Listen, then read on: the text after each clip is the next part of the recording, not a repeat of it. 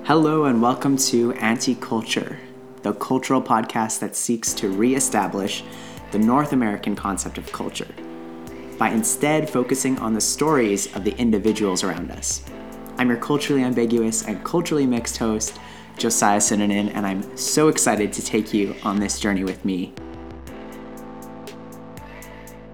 Over the course of making this podcast, I've gathered some interviews that I'm sure will pique your interest, talking to people from all over the province who each have a different Alberta story. I'll be talking to someone who lives in the remote reaches of northern Alberta in a town called Zama City, which I'm sure you've never heard of before.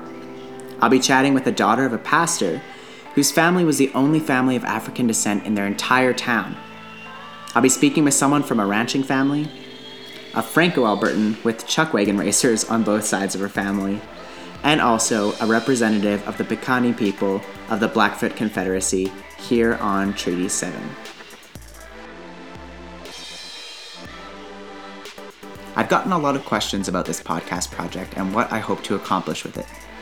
And primarily what I want to do here is challenge our culture. Our culture in North America that often subconsciously slaps assumptions and suppositions on people based on their ethnicity, identity, family, or origin. We're all guilty of it. I'm not even talking racism here. I'm talking day-to-day interactions and how we adjust our behavior, even sometimes in a good way, to be sensitive to those around us. And frankly, from my perspective, this can distort the way we interact with one another as humans. Cultural adaptability is a great thing, don't get me wrong. It's really good to be sensitive and aware of people's backgrounds, particularly if you are in their country. But in a mosaic society like ours, this can become more complicated. And are we missing out on the value of an individual's story by making these same assumptions at home? Now, just to get this out of the way, anti-culture is not a real word for those who are asking, though it is used as a sociological term in some instances to define a culture that's set up in opposition of another culture. And that's really what I'm trying to do by putting this out here and why I called the podcast Anticulture.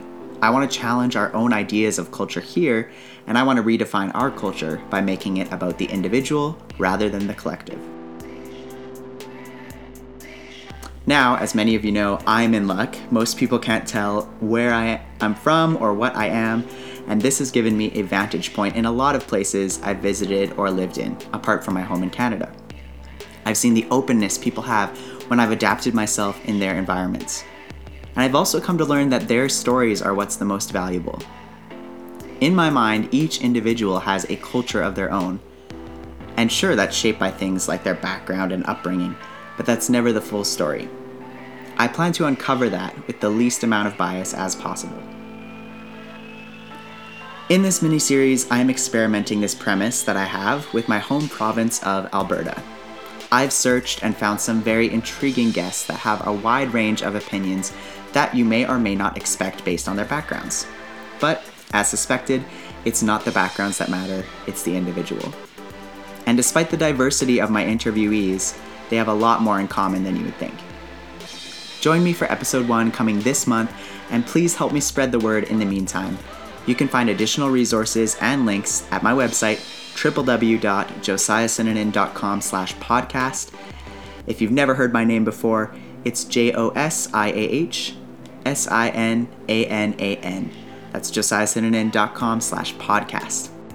You can also find us on SoundCloud by searching for Anticulture, and you can follow us on Twitter @JosiahPodcast.